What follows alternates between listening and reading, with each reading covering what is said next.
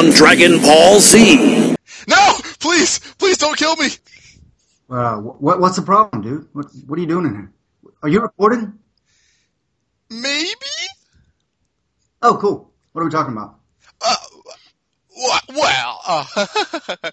I was just talking about Steven Universe because I was in the mood to talk about something that I loved.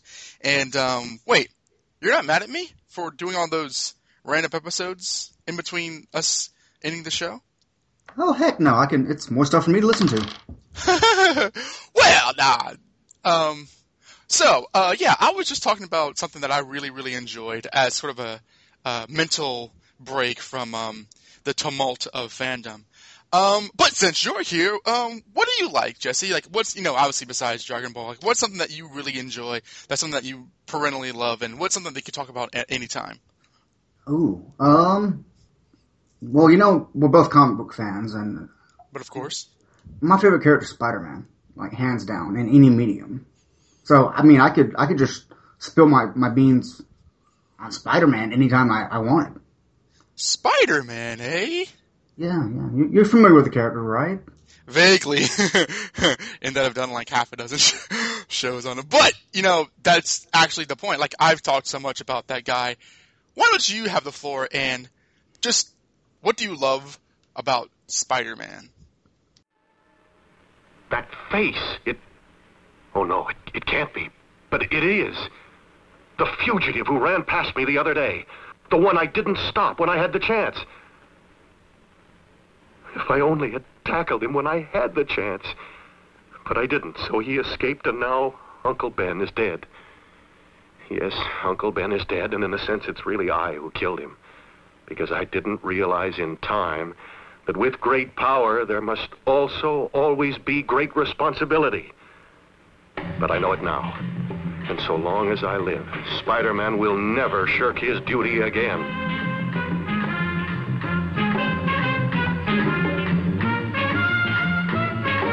Robbers, killers, beware. Spider-Man is here.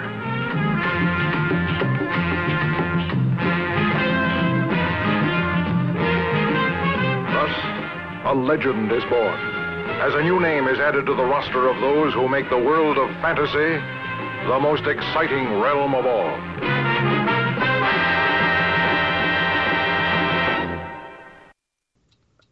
Well, I learned to read on Spider-Man comics, right? Like, so there's literally not a moment in my life I don't remember the character, and that holds like a special place for me because I can read even the worst stories about him, and I'm still happy to be reading about the character. Like, you're a better man than I. Yeah, like I guess I can't read stories about him objectively. I'm just always in the mood for that. So yeah, like I just love the character, man. Like I identified with a lot of them, and I think that when Stan Lee and Steve Ditko created him, that was the big thing. They wanted readers to identify with him. And were you reading the comics before anything else? Like, was that your introduction to Spider-Man? Yeah. Oh, okay. Like, how did you get to know him in that way? Did you see a comic at the gas station or something? I saw it on the spinner rack at the local Eckerd Drug, and I think we were picking up some medicine for my mom at the pharmacy, and I was like just digging through the comics, and he was the one that jumped out to me the most. Do you remember that issue or what the story was? The Mark of Cain, part 3 or 4. I think that's it. Spider-Man 58. Adjectiveless Spider-Man 58. Oh, okay. Very cool. Very cool. So you and I kind of got in the same era. Yeah. And in the 90s, and especially the Clone Saga, get a bad rap, but I grew up with it, so it's always near and dear to me. And I think that was still Bagley art, so it looked amazing. Oh yes. And yeah, just that cover, it drew to me because it had Spider-Man, it had Scarlet Spider, and Spider-Man's a very distinct. Well, now he's kind of distilled with characters like Deadpool, but back then his costume was still fairly distinct. It wasn't. It was unique, and he didn't have a cape. He had a full mask on, so that drew a lot to me. And from there on, yeah, video games, obviously '90s cartoons. He was just everywhere. like, when you go for your Spider-Man fix, I mean, you're such a fan of the character. Is it centrally like whatever Spider-Man around, or like what do you really like? Which version of the animated series do you enjoy? Which version of the movies do you really like? Like hell, even stories. Like which stories do you really go to? Like to say this is my jam right here. I really gravitate to that type of story that I grew up with, which is odd because now Marvel wants to push the young hip Spider-Man. Mm-hmm. Like in all the movies, he's been a high schooler. In all the TV shows, it's kind of focused on his younger life. But as a young kid growing up, Spider-Man, he was constantly portrayed as an adult, much older than I think he's portrayed now, especially in the movies, the current movies. Mm-hmm. But that didn't stop me from liking the character. Right. And he had a rich backstory of being a superhero since he was 15, but being experienced, being married, having a good amount of tenure as a superhero, and that's still, I can still get behind that. I like the idea of somebody having been a young child, a hero as a child, and kind of growing up from that. Okay. And being married, it didn't make him unrelatable to me. I really, really enjoy the aspect of the character being a nerd and putting that mask on and feeling more confident. Because I was always a very frail kid, a very sick kid, and that really appealed to me. He was an outsider, but his biggest bully was actually his biggest fan.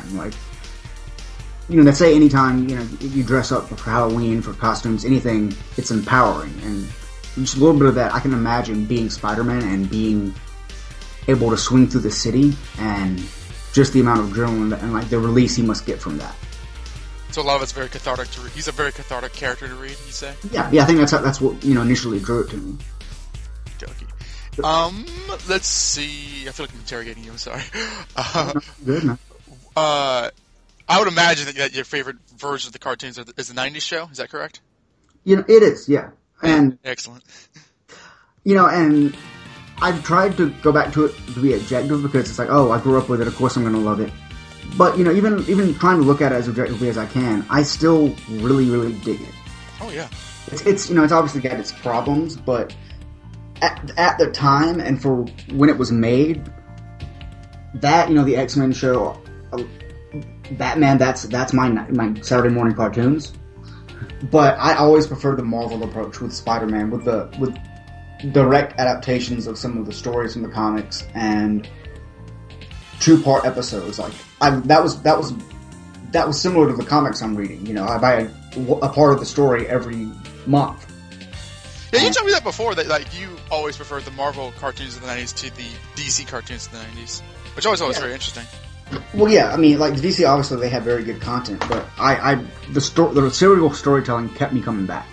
I think that, in a world where nostalgia is constantly drudged up, I think that's become sort of a go-to insult, because if someone prefers a certain version, nostalgia tends to be the bullseye on that, the reason why you like this thing that's so shitty.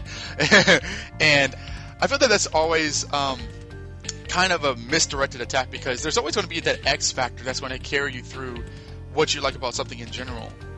Well, that also kind of demeans the reason you liked it at first. You're just nostalgic about that. Yeah, but I liked it originally, and something drew it to me. It had some pull to me, and that's not irrelevant to the question. Yeah, no, it's almost as though people treat it as though it's social development. Well, we know better now than this thing. But when you're younger and when things are not as developed as they will be later on, you turn to appreciate what you have at the time. But even still, I think people take that, or tend to take that, as sort of they almost present nostalgia as a mental handicap, and I think that's always such an invective, inflammatory charge at somebody, because it's trying to take them down a peg, whereas in reality, with Dragon Ball Z, obviously nostalgia is going to be the reason why you're still talking about it. That's always going to be the reason why you're present. And with Spider-Man, especially the '90s show, as I reviewed it, for the Spider-Man crawl space, like the whole series. I mean, it's definitely dated. It's not, the storytelling is definitely not what's, modern these days. But at the same time, that is a Spider-Man show through and through, and how Peter Parker is always at the center of the story, no matter how many characters are in the episode. Exactly. And it really set itself apart from every other animated series at the time, in terms of Spider-Man, because it was about his life rather than just him fighting villains.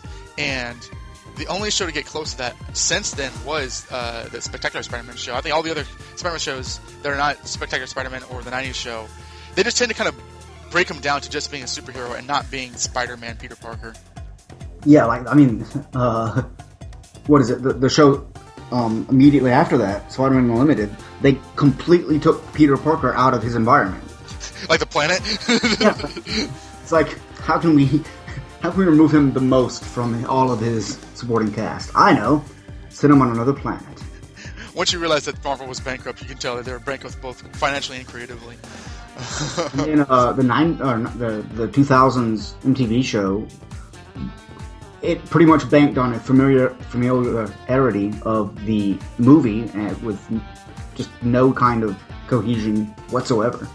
Yeah, it was weird because that show was it was the movie continuity, but it also wasn't, because nobody acted like they did in the movies.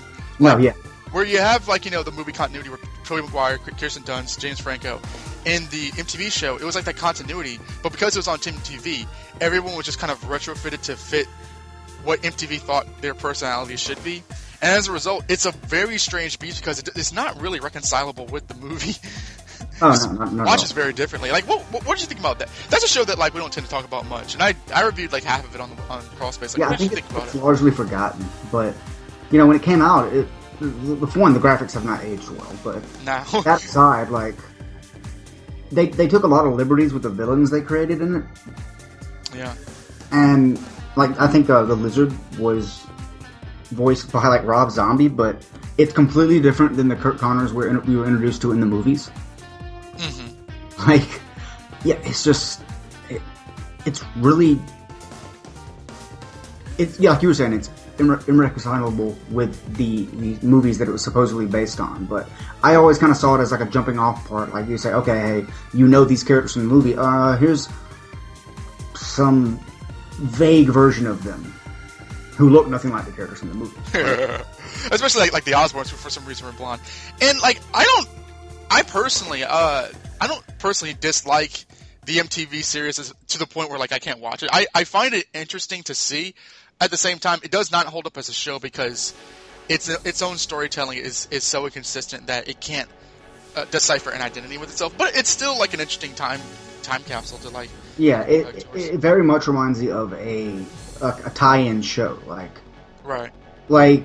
You'll every time a movie comes out, you'll get a video game based on it, and it's usually crappy. Yeah. Well, in this case, I like the Spider-Man movie video games, but absolutely, that's a good comparison. That is true. Those are probably the best Spider-Man games. That's one thing. Spider-Man appears in Civil War, and it's really hard for me to wrap my head around that version of the character because I recognize that that's a valid version of the character, but it's not my version of the character.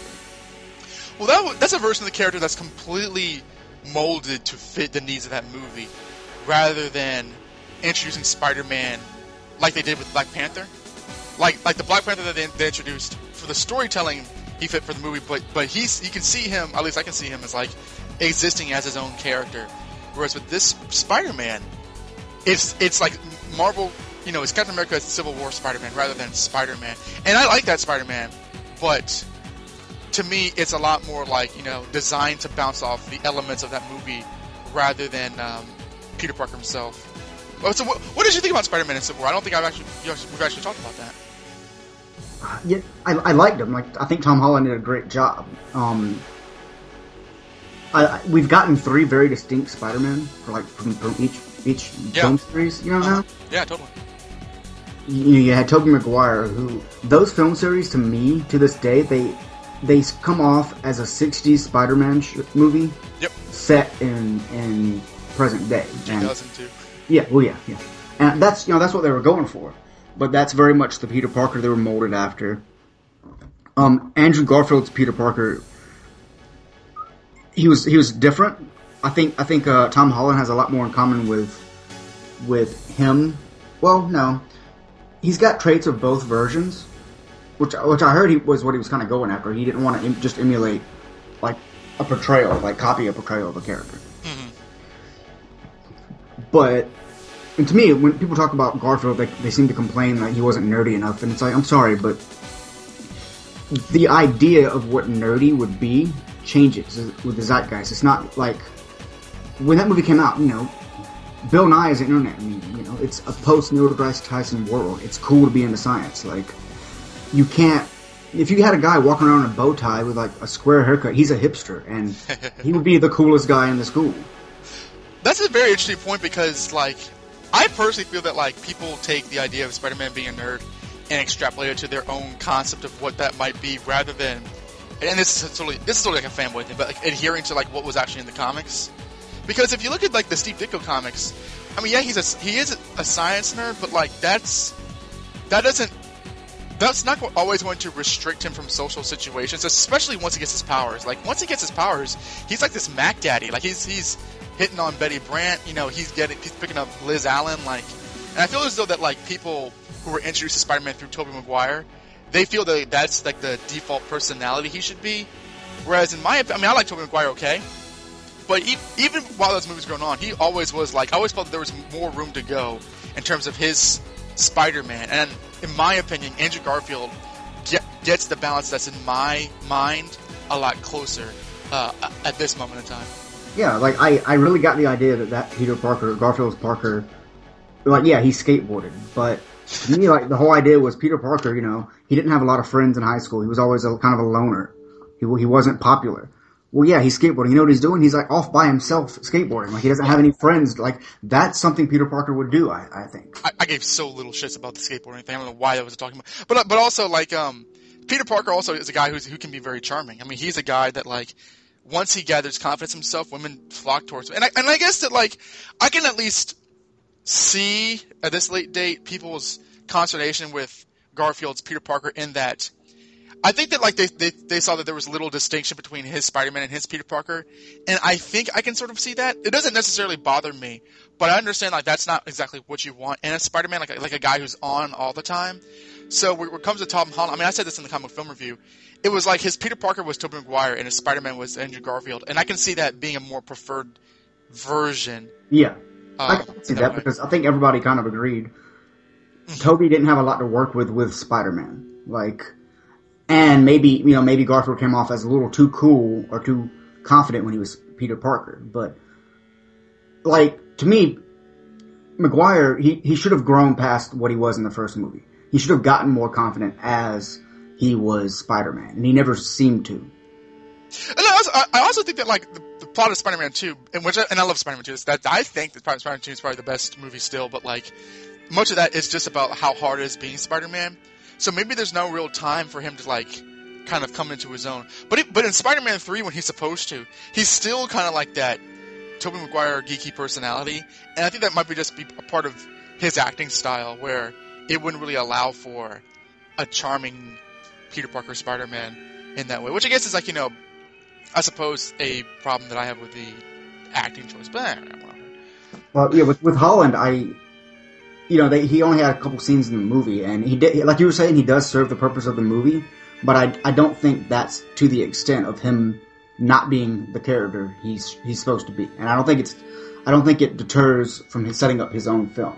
Like, we get glimpses of the character, I like the mentor relationship they're going with Tony, because I really like that in the comics, even though the age difference is drastic, is much. And it led to disastrous results in the comics. Yes. Which I imagine we're going to get some of that in the movie. That'd be awesome. I would love to see, like, that scene from One More Day Part 1 where he webs him up in the alley. That would kind of... Oh, yeah. He just completely hands him his helmet. I'm personally... I mean, I don't love the whole, he's basically an intern for Tony Stark kind of thing. Because I do prefer Spider-Man to be a singular, solo kind of character. It works for the MCU, but I just don't want it to, like, and I'm okay with RDJ being Spider-Man Homecoming, but I don't want Spider-Man's agency to be restricted to like His sidekick.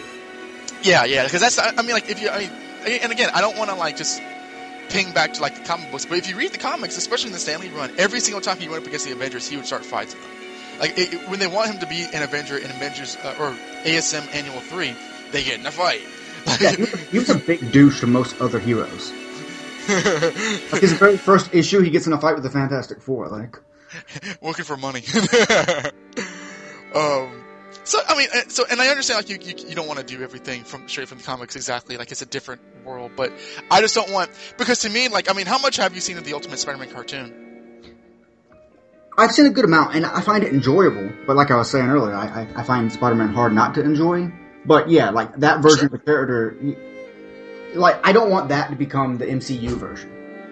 Yeah, I mean, like, to me, that's just like, he's a teenager, skateboards, radical, man. And, like, that's not Spider-Man. Spider-Man's, like, he's a young guy who matures because he's Spider-Man. And I feel that, like, if he's going to be, like, you know, the kid character of the MCU, that's completely missing the point. That's completely missing the point of who he is. And I feel, I worry that might be the case. To me, that's something like a character like Speedball should embody or something, you know? Or Miss Marvel, or even, not so much Miles, but like somebody who, that, like, Spider-Man's youth embodied him only so much as he was going up against all these other adults, but it wasn't like a marker on his personality. Yeah, like, I think it's given a lot more significance than it ever was in the comics. Yeah, absolutely. Because if you look at the comics, seriously, like, him being, he didn't have to be a teenager. Like, yeah, he's in high school, like I said, but like his personality and his sense of responsibility and the guilt that he feels, that's not singular to him. And I think that Bendis did this perfectly in Ultimate Spider-Man, where he was a teenager, but he was still Spider-Man to where it didn't influence his personality in terms of how he, like, it felt very, very believable as the same character, and not just, well, I'm writing a young character, so let me write these cliches and, you know, complacently. Yeah, something I really liked with Straczynski's run when he moved in with Iron Man and became an Avenger, or he already was an Avenger, but like, I like how it was played off because he still felt uncomfortable about the whole situation, like being a team player, but you kind of got the idea that he had earned it because he had matured and he had been a hero. Like, if you just drop him into the Avengers as a 15-year-old boy, it comes off a little like disingenuous. Yeah, and gimmick. Yeah. I had no problem with him being Avengers by, what year was that? 2006? 2007?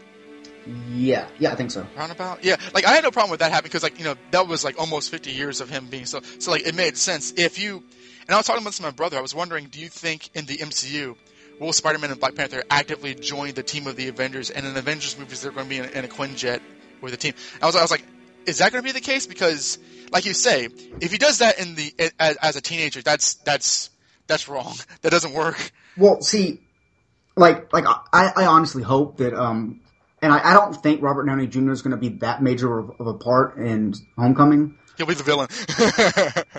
I'm sure he's going to show up. I don't even know if he's going to don his armor, but you know they love to sell new toys, so he might.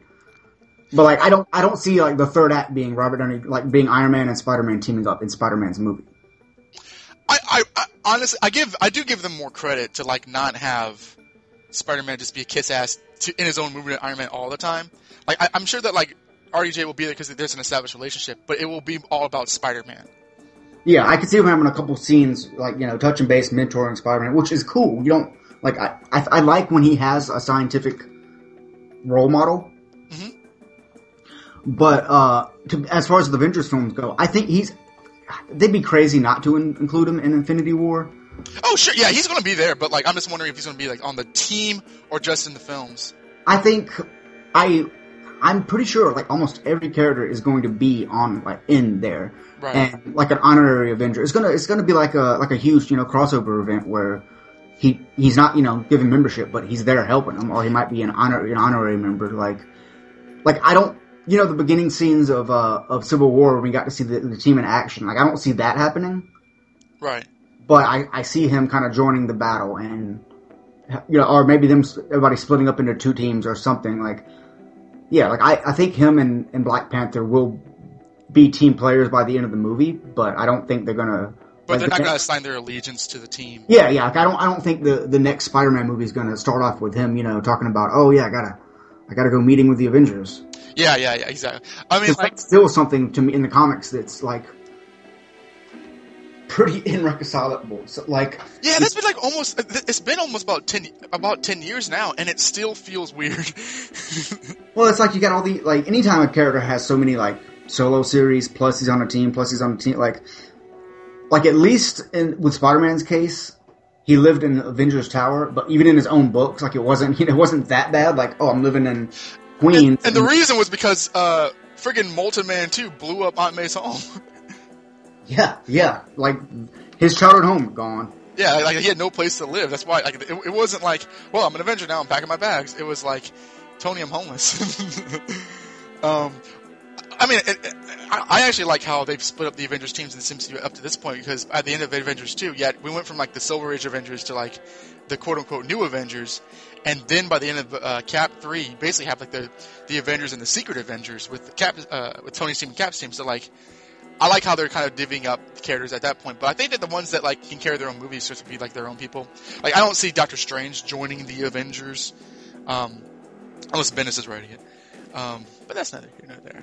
I think he'll show up in the movie, and I don't think he's going to be a member. But yeah, they're definitely going to be there. That's why they're having the movies in the first place. But they're not going to be like, signing contracts. And stuff. They're not going to be signing the Accords.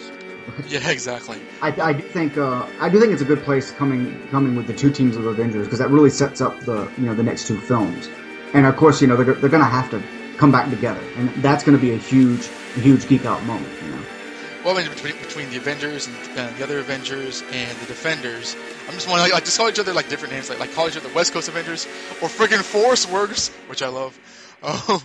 But back to Spider-Man. What I liked about Tom Holland, and I think I probably said this on the comic film episode, but like, I liked how they definitively showed him to be smart in the way that Peter Parker is. Like, you could say like, he doesn't have his costume or whatever, but he straight up made the web fluid himself. Like, that was his own genius design, that impressed Tony Stark. And I like how, although he's kind of shy and withdrawn, when he's pushed, he takes himself seriously. Where, like when Tony's teasing about telling Aunt May, and he webs his hands like that. So like that to me, like, gives me hope that like they do know who Spider-Man is, and it's not just Iron Man's bitch. Yeah, like you get ideas of where he's gonna go, shades of the character he can become, like. And really, like his sort of like I gotta do something for Mr. Stark. That was basically just him making light, like Spider-Man does. He wasn't like being serious. Like, he was just like kind of just like being jokey while he's also kind of doing what he needs to do. So yeah, and ultimately he's responsible for essentially not saving the day, but getting the Secret Avengers captured. He brings down Giant Man. Like, Rhodey and Iron Man weren't doing that. Like, oh, that movie's so good. So what would you say are your favorite like runs? How much Spider-Man have you actually read? Like, have you read the old stuff, like the Essentials? Have you read like the stuff from the 80s, the modern stuff, obviously, like Ultimate Spider-Man? Like, what's your cachet with? I've read a good amount of the 60s stuff. Mm-hmm. Not much of the 70s, some of the 80s, majority of the 90s, and the 2000s. Gotcha. So really, the 70s is like my blind spot. 70s is good stuff, man. Like, you got Conway there. I mean, sure, you read The Death of Gwen Stacy, right? Yeah. So you got that in there. Harry becomes the Goblin.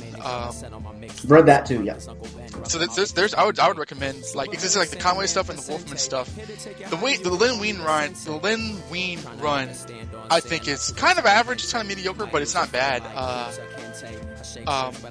And in the 80s, it's basically like, it's almost like 2 or 3 generations of Spider-Man fans. You like the old stuff, and then you're like an 80s guy where you have all the Hobgoblin stuff, and late 80s with Venom. I love the 90s. I don't care what anybody says. My brother and I were at a comic shop yesterday, and they released a trade of like Carnage, where you have like the original Carnage story and like the Carnage miniseries, and like not Maximum Carnage in there, but like pretty much every Carnage story of the 90s, including the one at the end where freaking Venom eats the Carnage symbiote, which I think is just like glorious and hilarious. Yeah, no, that story was like retconned quick as hell when they realized, oh yeah, we just got rid of one of our coolest villains. Yep. So he finds the other symbiote in the negative zone. Like, what? I remember when that happened, but I've been talking too much about myself. Like, what of the runs do you really love?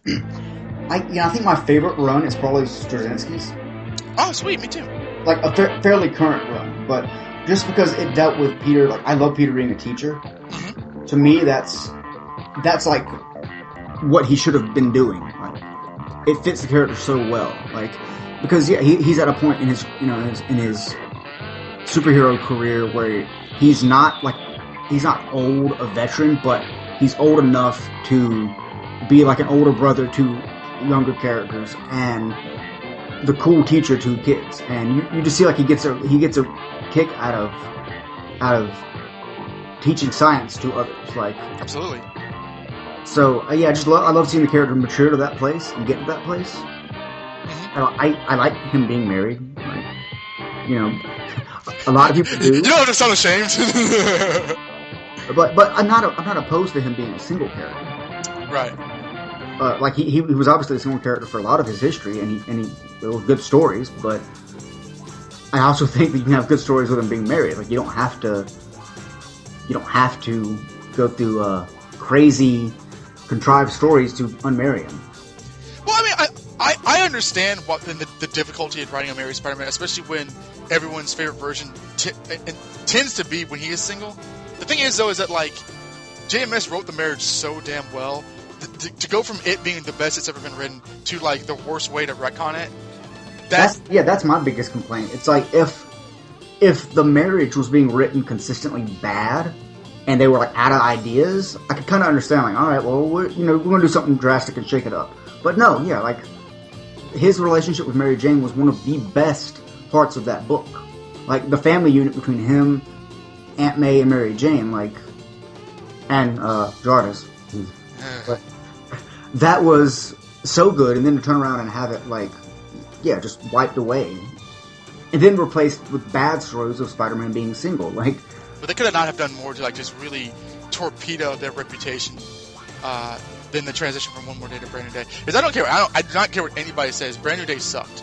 It sucked thoroughly and consistently from 2008 to 2010 when Slott got on there. It was awful. That's when they had the rotating cast of authors, right? And artists. Yeah, the Webheads Brain Trust. Now, Guggenheim was doing that, wasn't he? Okay, I dropped the book like 3 times during that, but you had Dan Slott, Mark Guggenheim, Bob Gale, Mark Waid eventually, Joe Kelly eventually. I just know everybody who's like in the Arrow fandom hate, I think, Mark Guggenheim. I actually really like the Guggenheim stories. I think he did like Craven's Last Time or something. Oh no, Craven's Grim Hunt. Grim Hunt. Yeah. He did that. Grim Hunt, was that Brand New Day technically? Yeah, from what I gather, like everything before Slott's consistent run is Brand New Day, and Guggenheim did that. I think the only stories that stand out to me from the whole Brand New Day era are, and I got most of them. Like I stuck through that for a long time. Like Shed, I stuck through Shed. Like, okay, I was just thinking. Do you remember? I remember who wrote Shed. What? Do you remember who wrote Shed? Hello? Shit. Do you? I think was it Zeb Wells? Yeah, that sounds like Zeb Wells. Yeah, I think you're right. Or Van Lint? No, I think it is Zeb Wells. I don't know.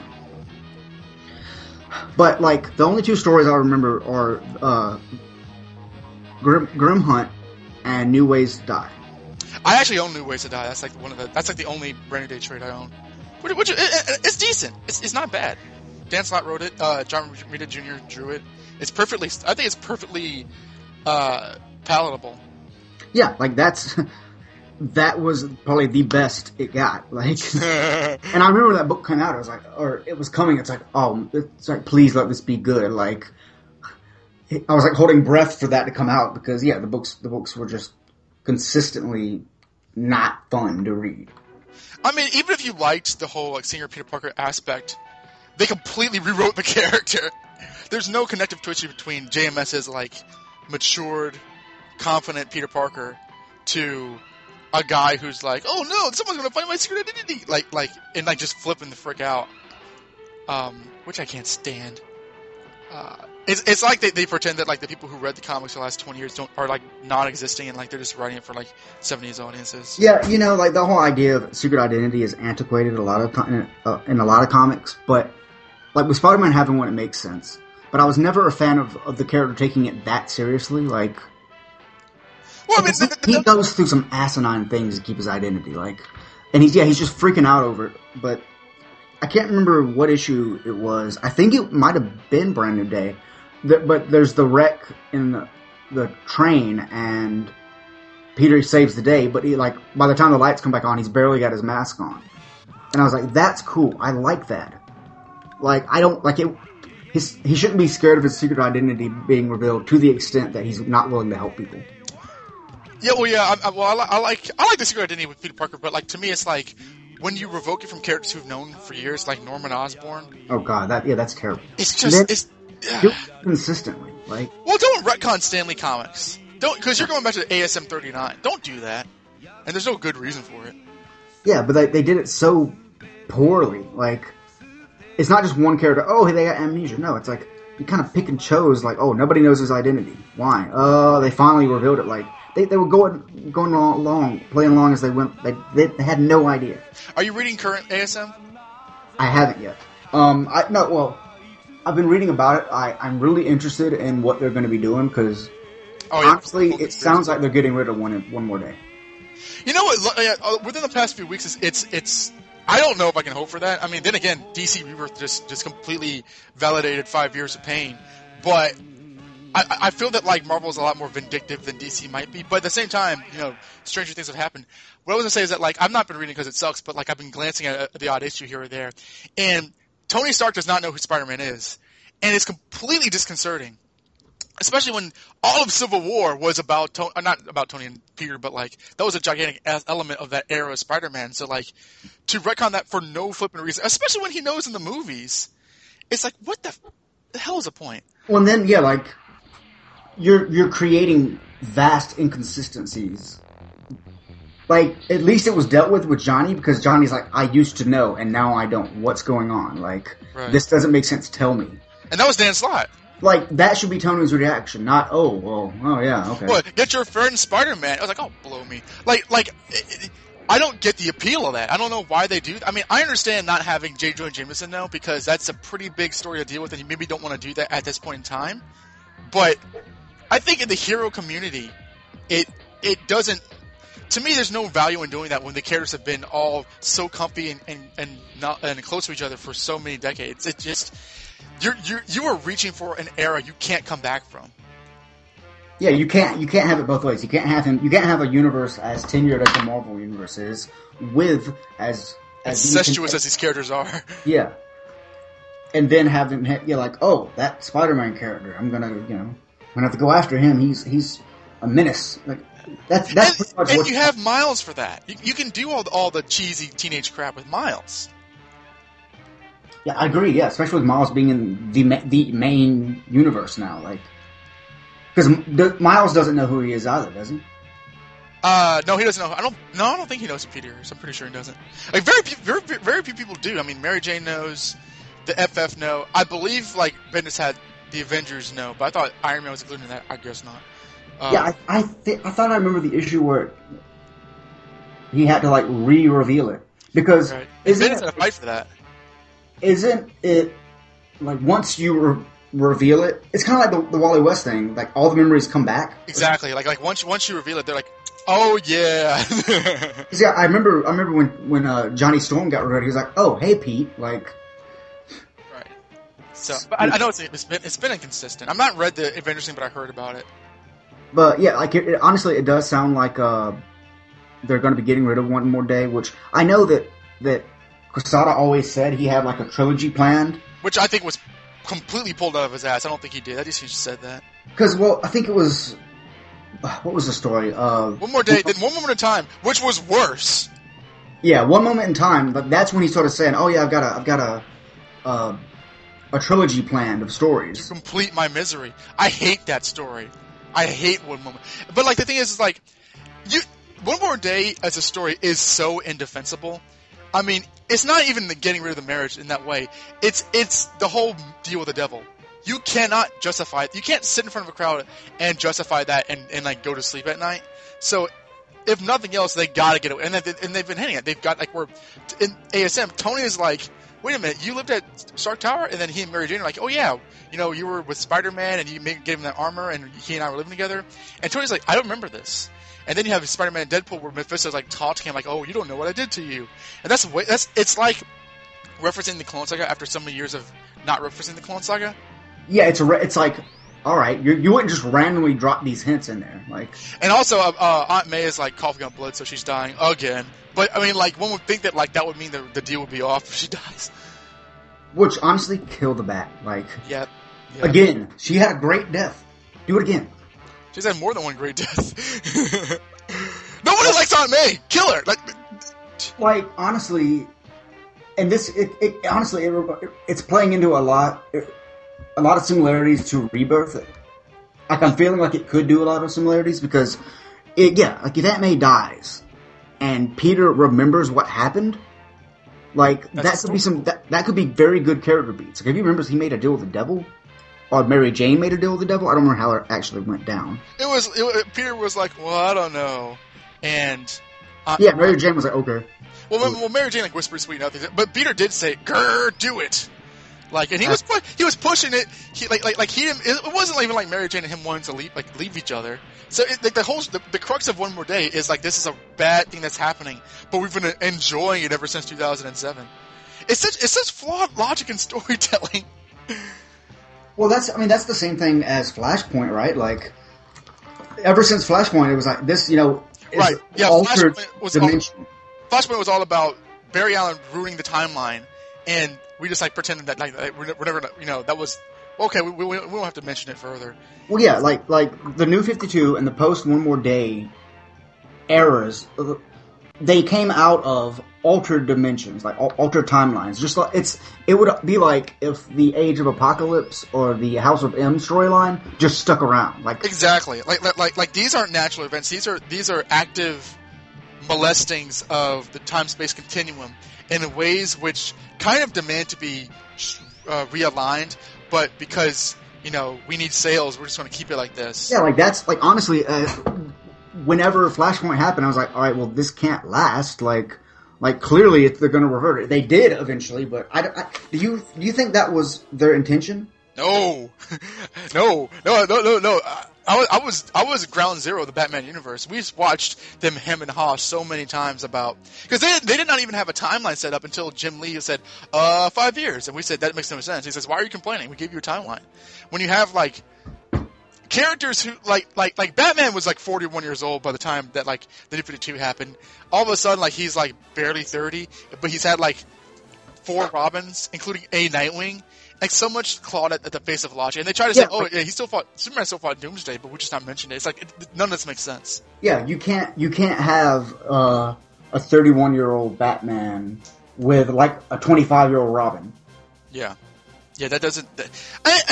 And the reason what Jeff Johns has been going on saying, like DC is all about legacy. It's not about staying. It's about the next generation. It's about the histories of the characters because DC's been around longest.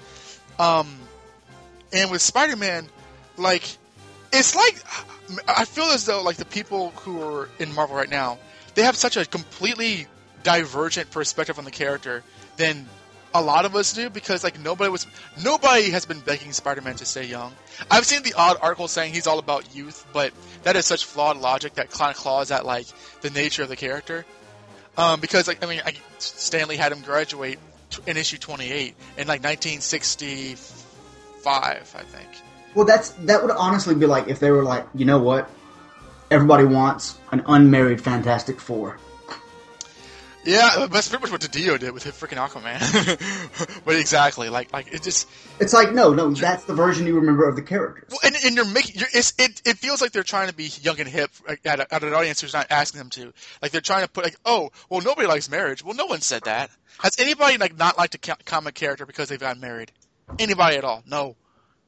And make it worse, they tried to do an unmarried Peter Parker in the 90s and immediately reversed it. Like, you had Ben Reilly, unmarried.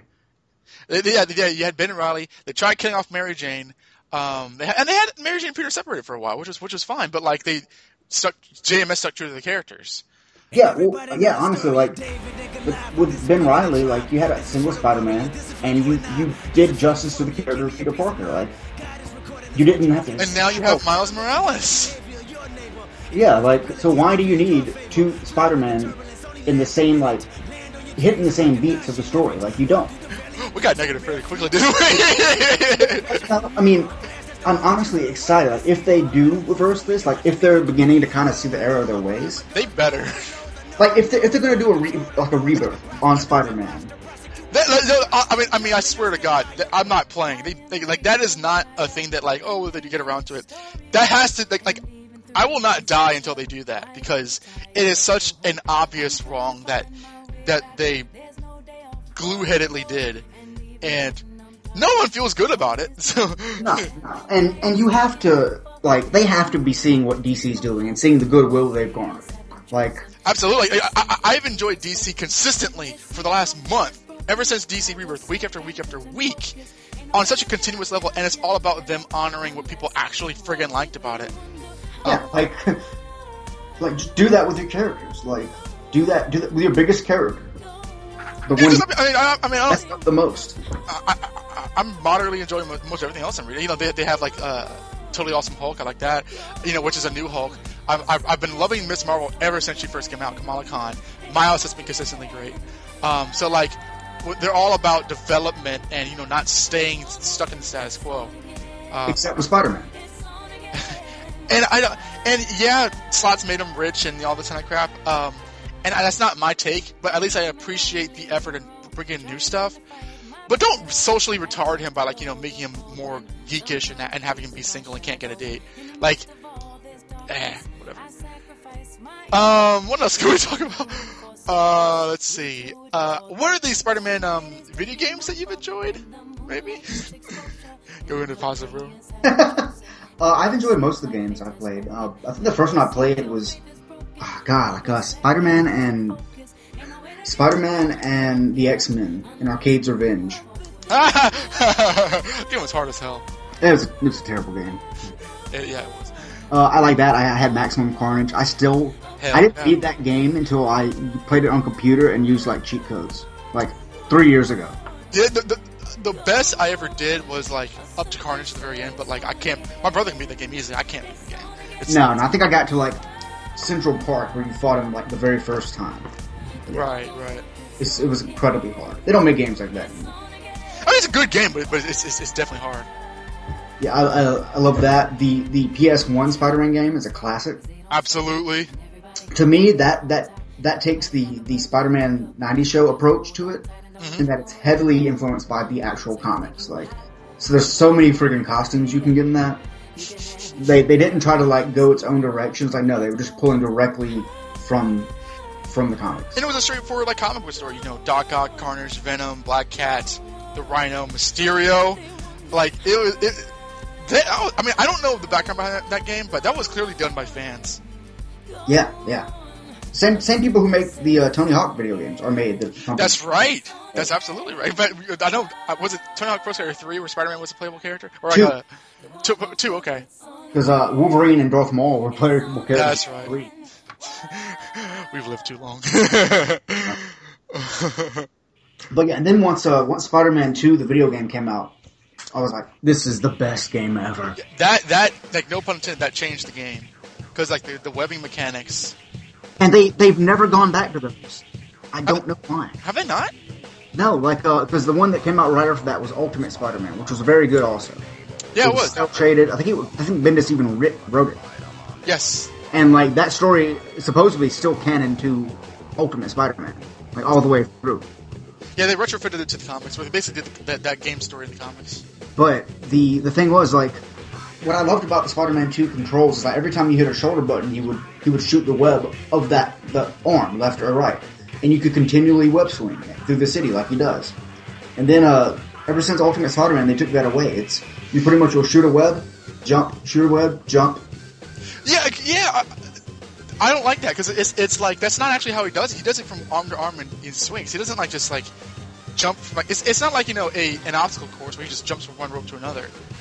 Yeah, it makes it more streamlined. Like you'll go straighter, but it's less fluid because in the second game, he would web swing and kind of swing to the left or right, and then he'd have to shoot another web and then swing to the other direction. So he's kind of zigzags, but that's how he did in all the TV shows. That's how he would do in the movies. So it made sense. Like, yeah, because like I've not played. I don't think I've played any Spider-Man game since the Spider-Man 3 movie game. Like, I've not played Web of Shadows. I've not played Friend or Foe. I've not played the... Oh, that's not true. I did play... I have Shattered Dimensions. I've not beaten it yet. I've only, like, beaten Craven, and I've not played that since. And I didn't play, like, the other one. It wasn't Shattered Dimensions. It was Edge of Time, I think, yeah. Oh, alright, yeah. Because, like Dan Slott wrote that one, or the first one, and then, like, Peter David wrote the next one, which is awesome. Yeah, that all of those I've enjoyed all of them. Web of Shadows. Yes, Web of Shadows. Yeah, that one was cool because you get a symbiote and you've got two different play styles depending if you use the red suit or the black suit. That one was really cool. I really like Shattered Dimensions, even though it's not open world. It's level based. Every Spider-Man game doesn't have to be copying Spider-Man 2. That's what I presumed generally, except for Shattered Dimensions. A lot of them were basically doing Spider-Man 2, but not expanding on it. Yeah, Shattered Dimensions and Edge of Time both were like level based, and I like those especially because they had alternate versions of the characters, and all the actors came back. That was awesome. Hell yeah, CDB. Like I feel like in that game he got a chance to actually act a little more and bring a little more to the character than whatever they make, like the regulations and all that. They made him Batman Spider-Man. They made him Spider-Man Noir. Yeah. But you had him as Spider-Man Noir. You had Josh Keaton as Ultimate Spider-Man. You had Neil Patrick Harris as 616 main Spider-Man, and then you had Danny Galvin as the Spider-Man 2099, which is awesome. Yeah, and then in the sequel, CDB plays Spider-Man 2099. Yeah, and didn't Josh Keaton play? Yeah, Parker. Because I do like those. I mean, obviously Christopher Daniel Barnes was always like my Kevin Conroy for Spider-Man, but Josh Keaton's like right up there for me. Like he's right up there. And that game, like some of the interplay they have is hilarious because they can communicate with each other through the timeline. So like when you're playing as one, the other one's talking you through the mission. I wonder if that game kind of led to the impetus of Spider-Man 2099 being in the comics again. It had to have some impact because. Like, I don't remember people saying I love that level in Shattered Dimensions, but I don't remember people saying like this is the best part about it. But like, yeah, he's been around for a couple years now. Yeah, he's came back from the edge of like obscurity. The 90s. Yeah, and clones are too kind of like soon. Yeah, I feel that I love the clones. Like that's how I got into Spider-Man. But like, I feel that like it's almost kind of a hipster thing to kind of bring the clones in because there was such an embargo on them before, and now it's like. Because I still feel Marvel itself is ashamed of the Clone Saga, but the fans like it, so they kind of just like throw it out there, like, "Oh, aren't we wacky?" But that's actually a lot more. That's actually a lot more indicting than I should actually be, because I'm definitely going to be reading this upcoming story. I'm excited for it. What do you think the ramifications of it are going to be? Because I'm assuming there's going to be some. Okay, so like Dead No More is basically everybody being cloned, right? Like, all the dead people being cloned. Is that like the perception? Well, like someone got off their ass and actually cloned Ben Parker, because why not? See, I don't know. Like, I don't know if that's just kind of like the Jackal's back, isn't he? He's a villain. Yeah, but they said he's not just cloning people. So I don't know. Like, I don't know if they're actually going to do like, oh hey, here's George Stacy. I think they are. Which, I mean, here's the thing. It's an interesting idea. Dan Slott. He has good stories and bad stories. He does not write stories that involve deep emotional resonance effectively. He just doesn't. And honestly, if everybody who died in a Spider-Man comic just comes back and starts roaming the earth, Peter Parker would go into a self-induced like mental coma. Because if you recall, like in the original Clone Saga in the 70s, he sees Gwen Stacy again and like goes into a fetal position the next issue. If he sees Ben Parker, Gwen Stacy, Montana, Jean DeWolf, Charlie, I don't know, Ben Reilly and all those. Like he's not going to say, "What? Come on!" He's going to be like crying. So, like I don't know if they just kind of use that image to promote the idea, like the idea of the story. Because I can't see them bringing back that many characters in a story. This is a story that kind of demands to be like a year-long thing and not just a 4-part issue, whatever. Yeah, like if you're bringing back all those characters, no, it's going to be too bloated. Slott's done this way before because he did that story where Peter Parker, who died? Marlo Jameson died, and he had that dream where everybody who he felt he had let down was around. And I know in ASM 700, he was like dead for a minute, and like everybody who had died was around him. So like Slott likes to like measure the dick of his like Spider-Man knowledge and like show off everyone that he knows has died. But if he's going to do that, I mean, I just want him to like have Peter Parker act like Peter Parker and not like act like a blithering idiot. Do you think it's going to play into all the One More Days? Like it would be a way to do it. Yeah, because I mean, like if they don't clone somebody, if somebody actually comes back to life, like with knowledge, they're like, if they come back and it's like, well, you know, where's your wife? Like, yeah, but Ben Reilly would be like that. But also, because they've been trying to bring back Gwen Stacy, because they're idiots. Like Bertoni's like he interviewed Quesada. They nearly did it. They've been nearly doing that for years, though, haven't they? Like, well, for Christ's sakes, we have Gwen Poole for no reason. Wasn't that just a cosplayer that they made into a comic book character? Yeah, well, yeah, like her whole shtick is that she's essentially like, you know, like Superboy Prime is from our Earth. Like, yeah, she's really? Just like stuck in the Marvel universe. Okay, well, that's good. Okay, that's better than the worst case scenario. Like for some reason, Gwen Stacy's a mutant. No, it's literally just like a girl who cosplays as Gwenpool. Like, okay, I actually like that's a cool idea. It's kind of like a Squirrel Girl book, like not something you take seriously, but. And I don't mind Spider-Gwen. That's a dumb name, Spider-Gwen. But like the costume's excellent, and the idea of like a universe where Gwen lived with Spider-Man and Peter died. That's interesting. But now I haven't read her book. Neither have I. I've only read the Spider-Verse. No, I've read her book, but I haven't read it since the Secret War stuff, or since I haven't caught up with the whole. Like, is she in the main? Or I guess is she in the universe now, or is she still a separate universe? From what I understand, she's still a separate universe, and I think she was in the Web Warriors book. I think I only read Miles. I've only been reading Miles since Spider-Verse. Like, I'd have a really big issue if there was a Gwen Stacy running around in the Marvel universe, especially a superpowered one, and Peter wasn't. I mean, he met her, but no, I'm pretty positive she's only in her own universe. Okay, that's fine. Like, some characters I think can coexist. Like, I think Peter and Miles can coexist. Absolutely. But I couldn't see a Gwen being alive and Peter not being in her life. There's just too many scenarios where, like, you know, if this would be done, it would have major ramifications that they just, I don't know. Like, if Ned Leeds is coming back to life, we gotta have Betty Brant. Now more than ever. I honestly, I really hope that, I say I really hope this, but I would love for Ben Reilly to come back. Absolutely. But at the same time, I don't know if it's warranted because I'm assuming Kane's going to show back up because he's, like, alive. They just kind of forgot about that. Well, I mean, like, did he die in Spider-Verse? He died. He basically became, he became the Other. Yeah, and then they killed him in the most undignified way. Yeah, but then in the last panel, he breaks out of his cocoon again. All right. It literally happened. It's like, he's done this before. I did not see that, but sure. Yeah, because he dies and he webs himself up into a cocoon, and then and he farts himself out like Peter did. Yeah, for a second or third time. Like, he did it in his own solo series. He did it in Grim Hunt. Like, God in heaven, the man can't die. Like. Which he died a lot. I know he died at least twice in the Clone Saga, but like whatever. Yeah.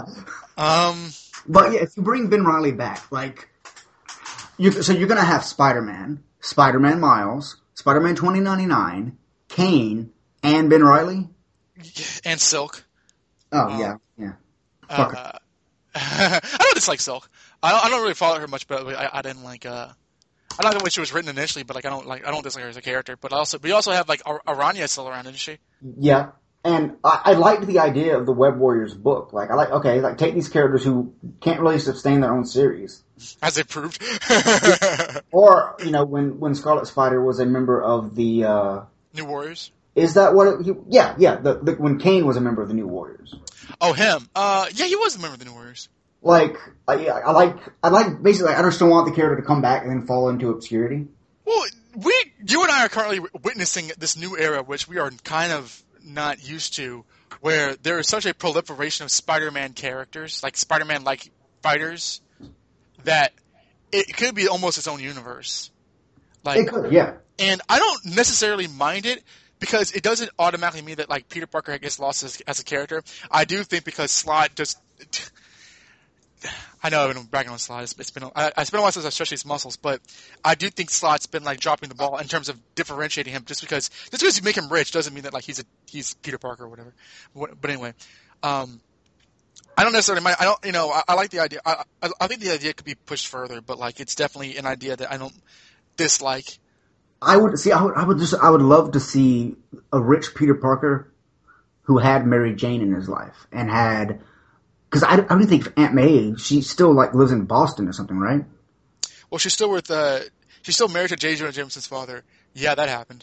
See, I don't mind that relationship. Like, yeah, like I know when it was happening, everybody was like, "Oh, he's either gonna die because he's too nice, or everyone thought he was gonna die to be a bad guy." Like, it's like, no, I don't mind her, being remarried. Like, I liked when she was dating Jarvis. I like her moving on with her life. She's been she dated Jarvis. She dated Nathan Lebinsky. She was flirting with the freaking mailman of the Fantastic Four. Dated Doc Ock.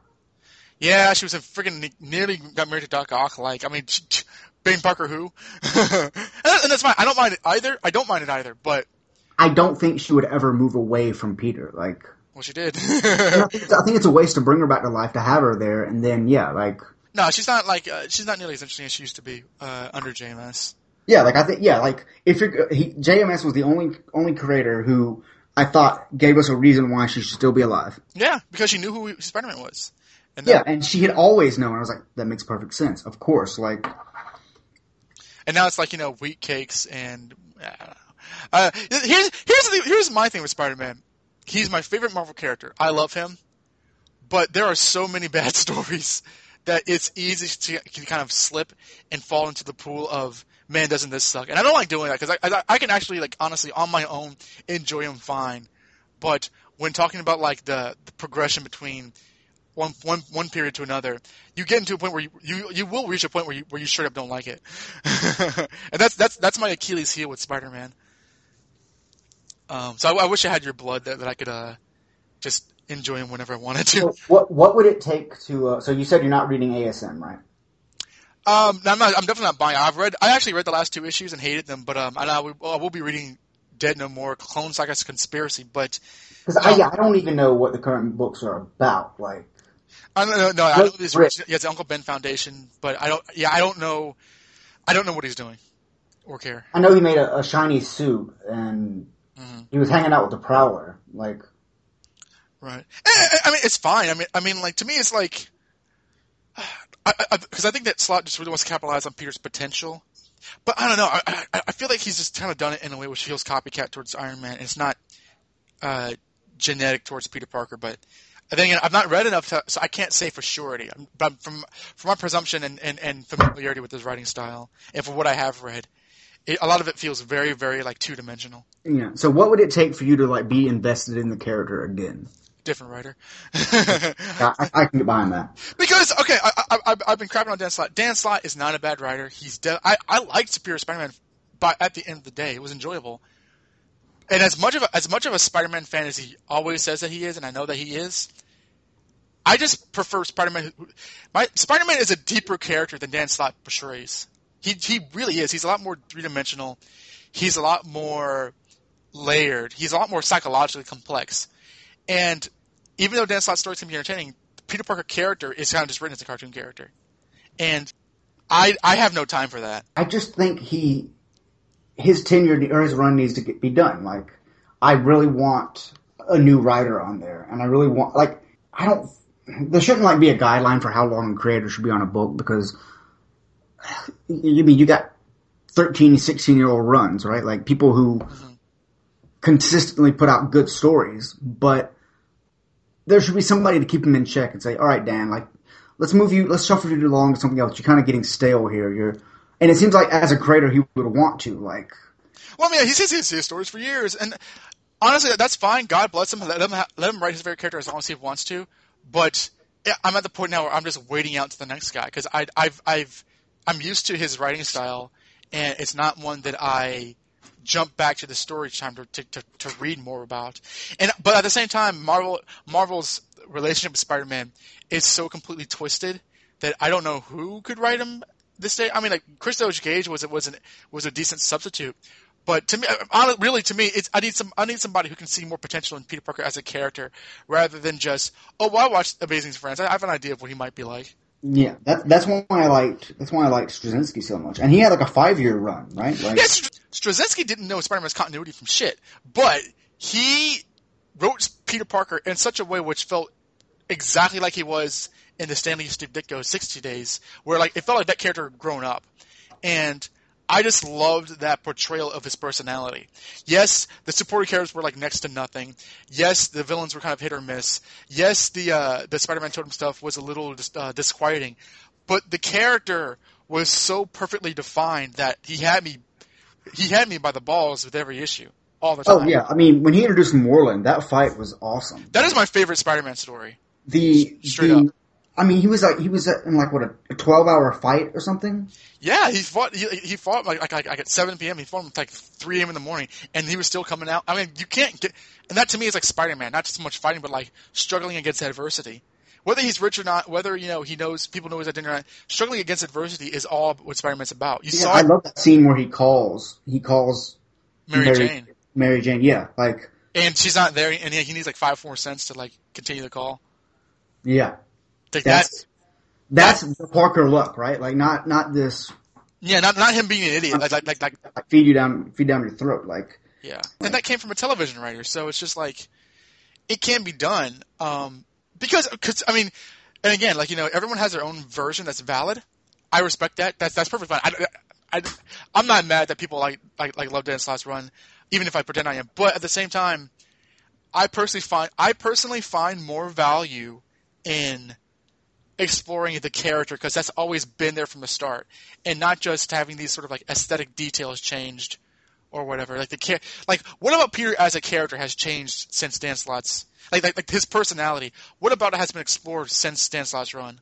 Nothing. Like it's like and he'd probably say, he got rich. Does that change the character any? Like, and no, but there's been a lot of like regurgitation. Like this is what I am. I'm about responsibility. This is what I'm like. This is what I would do. And like you're telling and not showing. Yeah, and it's like, okay, if you take somebody who Peter was always shown to kind of grow up not in poverty but middle class, like distinctly middle class, hardworking uncle and aunt, like you take a character like that and automatically give him a lot of wealth. I want to see how that affects him. Like, yeah, like somebody who was struggling to pay everything and now is a billionaire, like that would have big effects on him as a character. If he's a billionaire, show him like his mind boggling at what. I guess like the Slott's like having him create patents for technology that can help people and that kind of stuff. Like the sky's the limit, but it feels like just settings for like the next supervillain fight, and not for like how does Peter Parker feel about this. Like that, that to me as a focus is a lot more interesting than just golly, I'm rich now, and then no, it's Regent, you guys. Yeah. I forgot all about him. Yeah, he's coming back, right? Like, he is back. Like he's the guy that like has been around, and I don't know why, because he was another dimension last summer in that We're Doing Your Vows story, which was okay. But I liked it. Yeah, it was fine. It wasn't great, but it was definitely not bad. Marry Peter Parker again, but that's another reason I think they're going to undo One More Day. Like they're tying in a story that heavily featured a married Peter Parker. Like, okay, it's all these coincidences adding up to something. Like, well, here's the thing: like, undoing One More Day, ideally and logically has to have Mary Jane married again, and Marvel will not do that. And I personally don't. Well, the thing is, though, is that like because of like what they know or don't know, like they should be married. Like they left making a choice to separate to save someone's life. Not that they didn't want to be married again, but because of this deal, they've bought license to have Mary Jane completely resentful of Peter Parker, and that's not that doesn't follow. It's like the Barry Allen Wally West timeline thing. Like that's not how it should be. So if they do One More Day, they will have to, and they're not going to, but they're going to have to write Mary Jane to where, oh my God, Peter, I love you, and I think that that would make the most sense. Should they reverse One More Day, they're just going to reverse the deal and have everyone get their memories back, but Peter and Mary Jane won't get back together. And I would deal with that, honestly, because like the deal is such an albatross that it would just need to be done away with one way or the other.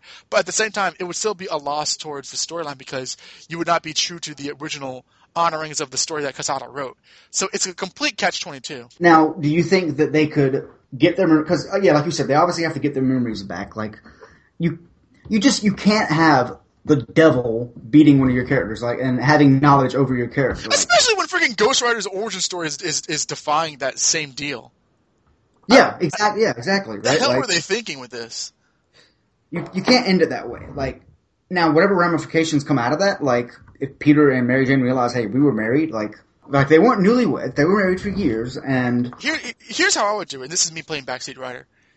Just reverse One More Day, have Peter and Mary Jane, like, separate, but by the end of a greater storyline, have them reconcile. You know, they've been apart for a long time, their lives are very different, they're very different people, but because One More Day was put upon the fact that their love was so great, he wanted to steal it, that should be recognized. And they would have to be back together. Even if you don't believe in the marriage, you set up to where like they would have to be together. Yeah, like I'd be fine with them not remarrying. I'm kind of sick of the tension that keeps on being written in between them. But I'm with you. I'm kind of over. I like them being married, but I can handle them not being married. Like if they realize, you know, that hey, we were married, and then all the resentment's gone, and they're back together as a couple, they don't have to be married. Like, because obviously that's a lot to like process. Like, oh hey, all these memories came back. Well, I don't want them to immediately run to the courthouse and get married again. But like, you know, if they're a couple and they all that time they spent together is remembered between them, that'd be fine. Like that's what I want. I can't believe it's 2016 we're still talking about this. To be fair, we haven't talked about like this isn't like something I bring up every year. Oh no, it's not so much like we talk about it all the time. It's like I can't believe so much time has gone by and this is still a thing that we're dealing with. Yeah, exactly. Idiots. Is there anything else you'd like to say about Spider-Man in terms of like what you enjoy about the guy, and not like the trappings of the comic book universe? No. Yeah, through all that, I want I want to enjoy the character, like, and I do. Like I said, even when I'm reading a bad story, like it's like for me, like it doesn't offend me when I read a bad story. It doesn't. Oh man.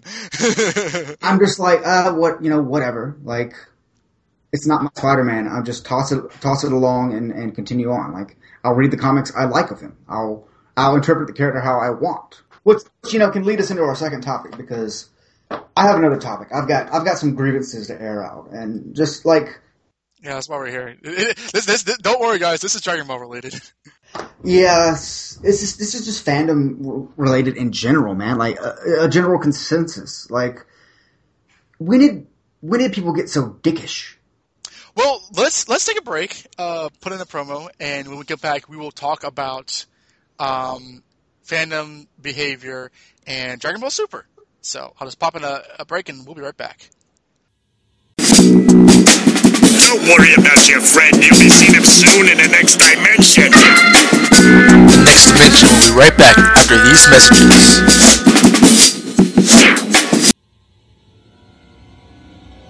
Doom Patrol. 1963. Doom Patrol debut. My Greatest Adventure, issue 80. 1964. My Greatest Adventure renamed Doom Patrol. Issue 85. 1968. Doom Patrol Destroyed. Issue 121. 1976. The new Doom Patrol. Showcase 94. 1987. Doom Patrol Volume 2. Kupperberg Lytle. 1989. Morrison and Case. Issue 19. 1993. Pollack. Issue 64. 2001. Doom Patrol Volume 3. Arkudi Hewitt. 2004. Doom Patrol Volume 4. Burn. Shush. 2009. Doom Patrol Volume 5. Giffen Clark. 2012. 2013. 2014? 2015? 2016? Waiting for Doom, the Doom Patrol podcast, because we're waiting. Available on iTunes, Stitcher Radio, and Podbean.com. So, Jesse, you were saying. Man, I'm just like you and I have not watched Super yet. Well, that's not true. What? I have seen the last 3 episodes. In fact, as of this recording, I actually watched the most recent episode. This is June 26th. Betrayal. I apologize. Let me set this up, actually, if you don't mind. So, it's been, it's been like six months, literally, since 6 or 7 months since we ended the show, where I believe Dragon Ball Super, when we did our Resurrection F review, Dragon Ball Super was adapting the Resurrection F movie, and we ended our podcast with me feeling very, very hesitant to just get back into it, because not only is this such a different era, but like Dragon Ball Super just did not instill much confidence in me as a series. And to be honest, like a lot of that's still there. I just don't think it speaks to the creativity that the original Dragon Ball manga had. Yes, there was repetition with transformations and absorbing people and all that kind of stuff, but there was still like a through line of a stream of consciousness that lent itself to creativity that Toriyama was expressing. And I thought that we got that same genetic tissue in Battle of Gods. But with Resurrection F, it was just fan service in a really kind of like entertaining way, I think. And I know that you liked it a lot better than I did, but to me it felt like fan service that wasn't really indicative towards furthering the story. And I've not watched Super for much of its run. Recently, we can get into this, they brought back Future Trunks. So I guess in terms of like akin to our news segment, what did you think about that when that was first brought up? I was about to say, yeah, fan service. Like, I say that, but at the same time, like, I think there's more to mine from that well. Like, oh, sure. He's such a big part of the show. Like, he has such a big impact, and I know, like, dealing with the timelines and all that was really fun part of the Next Dimension for me. Like, that was a really good era. Mm-hmm. Like, because it was just so crazy and I had so much going on and so much to talk about. So I don't blame them at all for going back to that. It's all in their delivery, like how they go about doing it, and if they can do it to the same standard of what came before it. Like, well, isn't that the issue right there? Yeah. Yeah. Like, I remember we were actually in Hawaii when I learned about this, and it's cool. Future Trunks is a great character. I personally was fine with him not only show up in one arc, but at the same time, I was never against him popping up again. I think to me, it comes down to the fact, like, it's not so much like, oh, Future Trunks is back, but it's like, Future Trunks has come back from the future where everything's in trouble and he needs help because the future's in trouble, you guys. That sucks. I don't like that. On top of which, the bad guy is another Goku-looking XP. Like, Toei Animation loves Goku so much that they just make him both the hero and the villain. Okay, I thought it was Goku. Well, we don't know. Like, in the episodes I've watched, because I've watched the last 3 episodes where the Future Trunks storyline started, and Goku Black is the antagonist where he looks just like Goku. The thing is, though, that he's like talking to Trunks, like, oh, I'm going to destroy you, Saiyan. So, like, we don't know his backstory, but, like, because he looks just like Goku, they decided to call him Goku Black, both in universe and out. But, I don't know. Like to me, that speaks towards a failure of imagination. I'm sure people are not going to like me saying this. Now, I like Future Trunks. I like the design that he has. He is older. There was a big controversy about his blue hair, which Danny did a really good video on his Geekdom 101 series that kind of distilled the reason why this might be. That's not really been explained.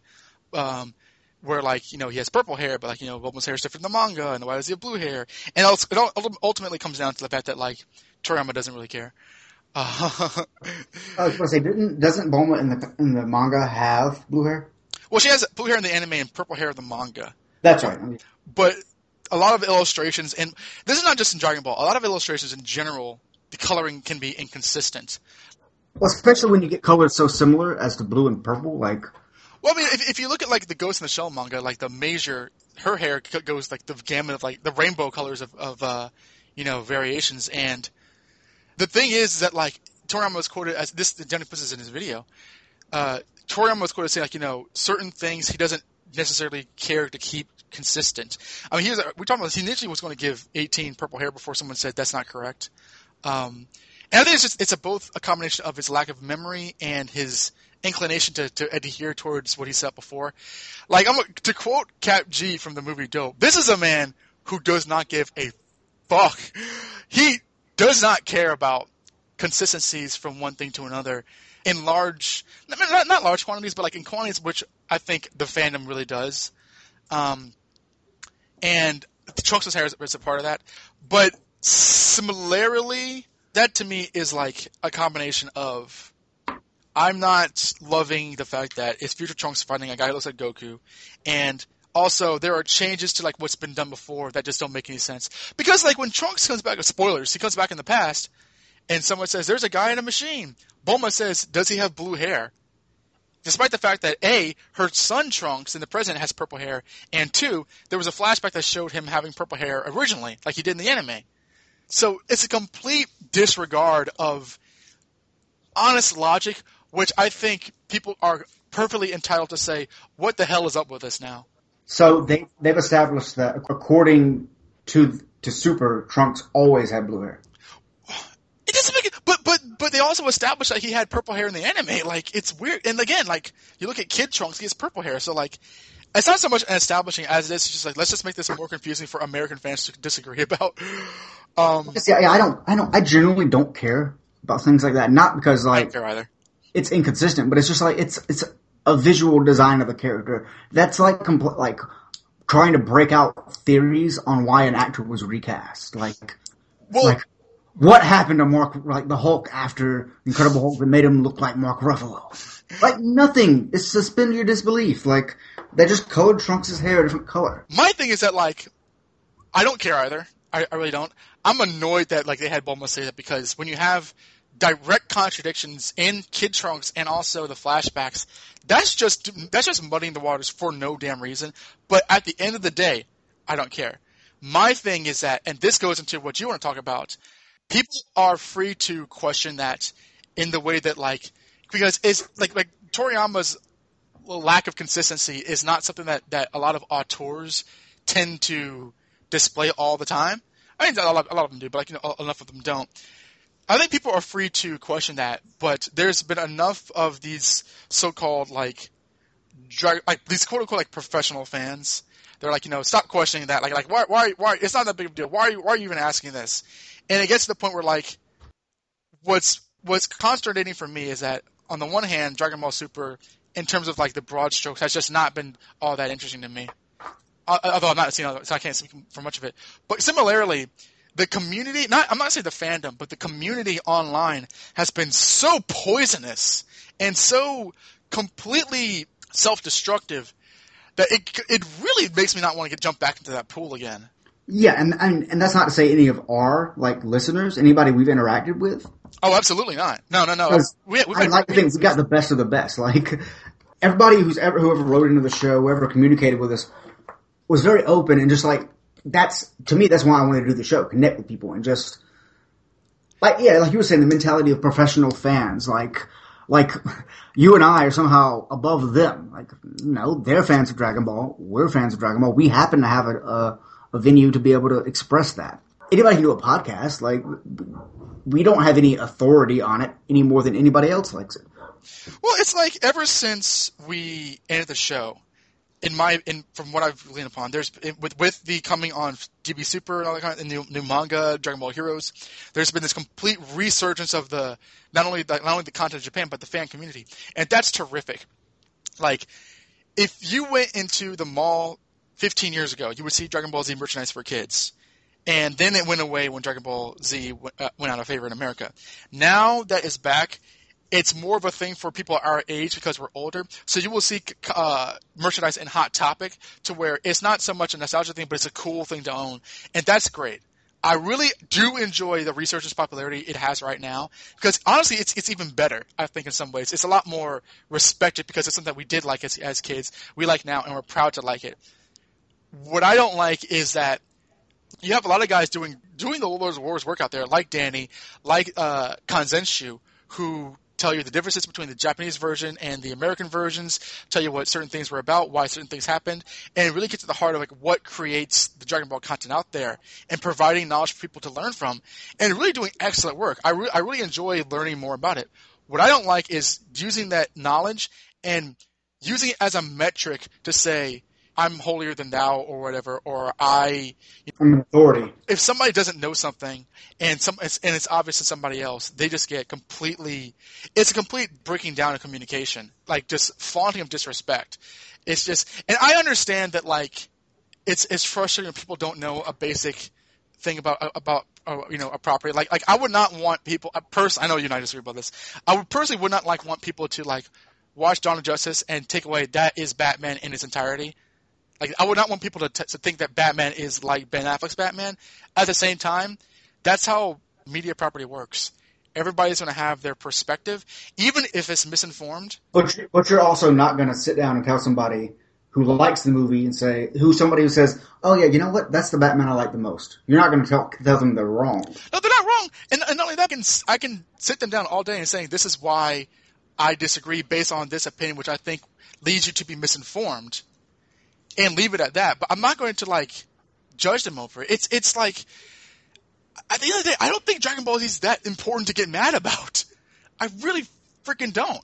Like, and it just speaks to this level of elitism, which it's always been there for Dragon Ball Z. Ever since the old days, it's always been there.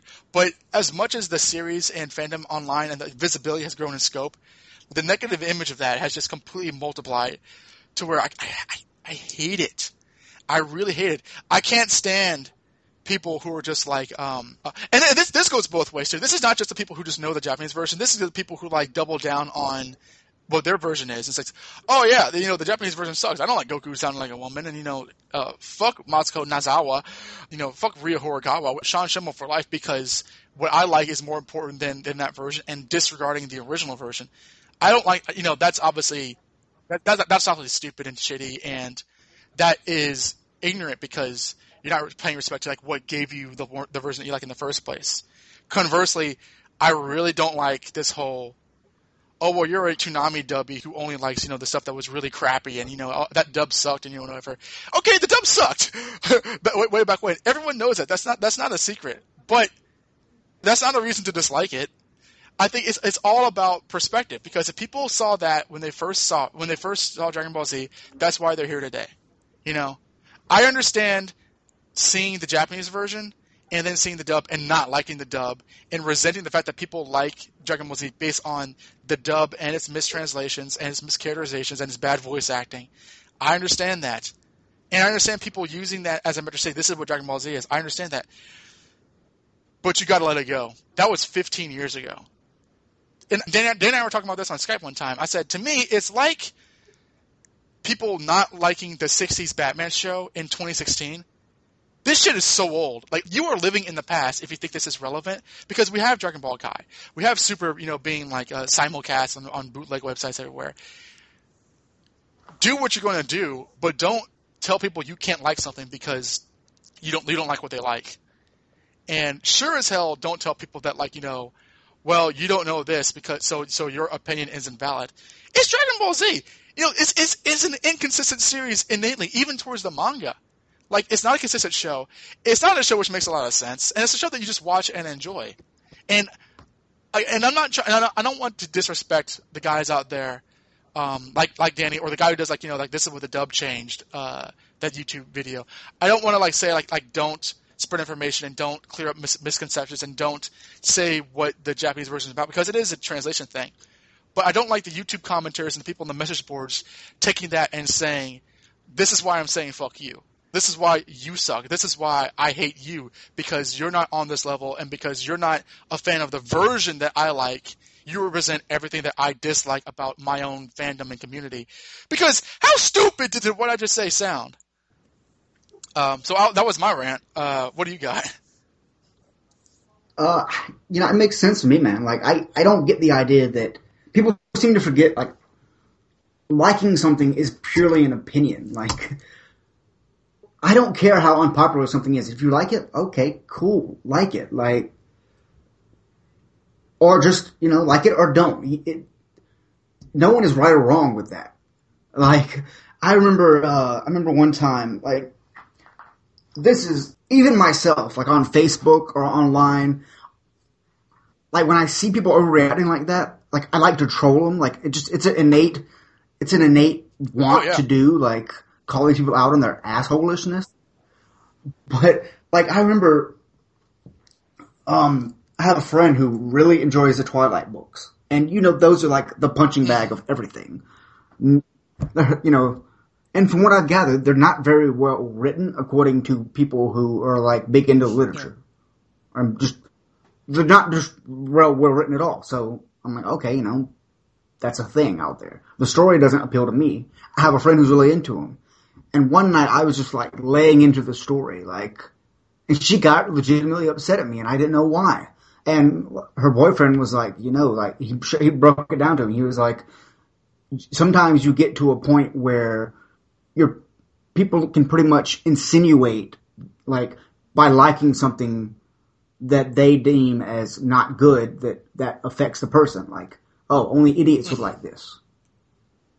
And yeah, that's what I see a lot online, especially, in Dragon Ball, in a lot of movies coming out, like a lot of stuff, like, and there's absolutely nothing I care that much about that I'm gonna say, like, oh yeah, this is so bad. If you like it, you're stupid. Yeah, I'll throw that out there, but I never mean it.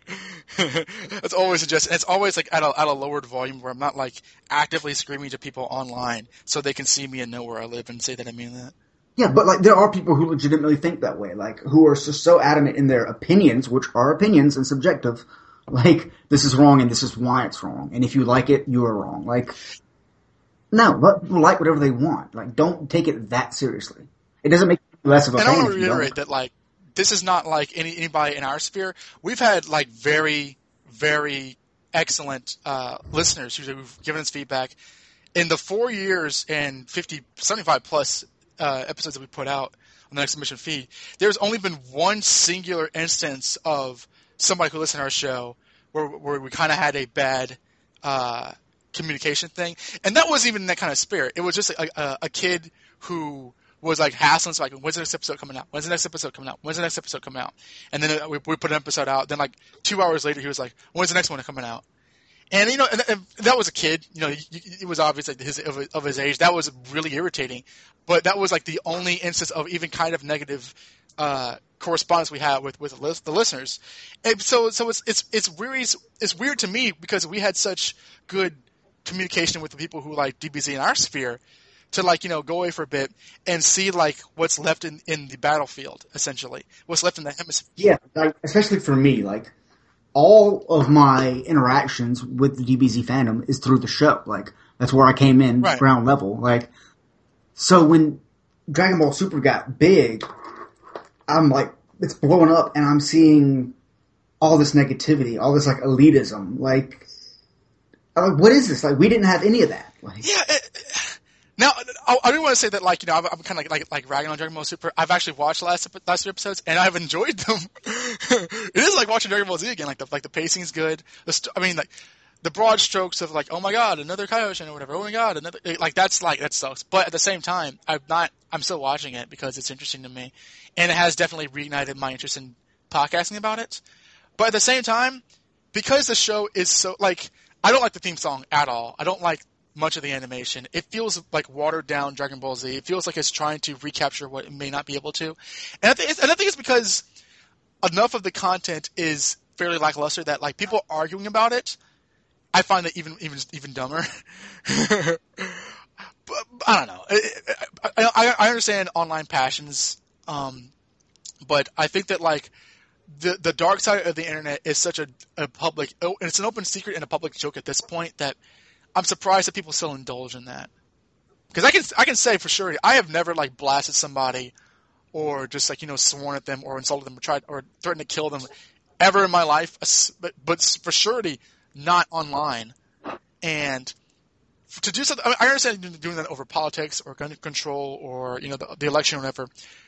But Dragon Ball Super, the show that just keeps on adding colors to Goku's hair. Like, I've had people, like, oh, well, how can you not care? Like you're not a fan. It's like, what? No, like, I can still vastly enjoy something and not get worked up over it. Yeah. No, yeah, absolutely. Like, it's just, it sucks. It sucks. Yeah, I want people to lighten up, to just be okay with other opinions and just not be so dickish to people. Just stick with providing. Okay, why does that matter? Like, do what Danny does and just put out these things, because he puts this stuff out like every day almost. Provide more content. Tell people, well, I understand that you like this version, but in this original version this happened, and like not double down on it. If you dislike something, say that you dislike something and then leave it there. Like, Jesse and I don't agree on everything else. We've talked about stuff that he likes and I don't like, or I like that he doesn't like. But talking to each other now, are we? How hard is it? Disliking somebody over a media property is asinine. It's so immature. It's so embarrassing. Oh man, and like it sucks because I honestly Dragon Ball Super in the last 3 episodes, I can say, despite my hesitation with the premise and like the lack of true creativity, in my opinion, it has been very good, and I would like to talk about it. I would very much like to talk about it. You and I have been talking about it when we would like to redo the show, and it's been like working out of timelines because you're expecting a child, correct? Yes, a human child. An android. And how far along is April? 6 months. Yeah, so she's more than halfway through the pregnancy.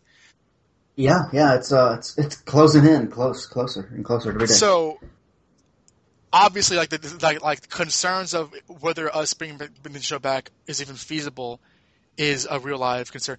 At the same time, though, I mean, I think that like we're both like, if we want to do it, we would want to do it, right? Yeah, and I know I'm in a much more consistent place, like as far as working and just in general. And April knows, like, I really want to get back in the game, quote unquote. Like, and she's completely supportive. And I know, like, if we do it, like, I can find the time. Right. Our schedule may be pushed around, and I mean, our schedules have always been pushed around, recording since the show started. But I'm confident that we can do it. Like, I can make time for it because it is something that's important to me. And we talked about whether we were going to do Dragon Ball or Dragon Ball Super. Sorry, GT fans. And I got you like that 3-pack manga volume. But I think at the same time, like as critical of Super as I've been, it's not like Dragon Ball was perfect all the way through either. So I'm not saying I'm at all shutting the door on doing that. I'm expressing hesitation and frustration, but I'm not saying no. So I'm asking, like, right here and now. I'm asking you because we've not decided this for ourselves. What would you like to do when the next mission comes back? What is something that you would see yourself enjoying doing? Evangelion.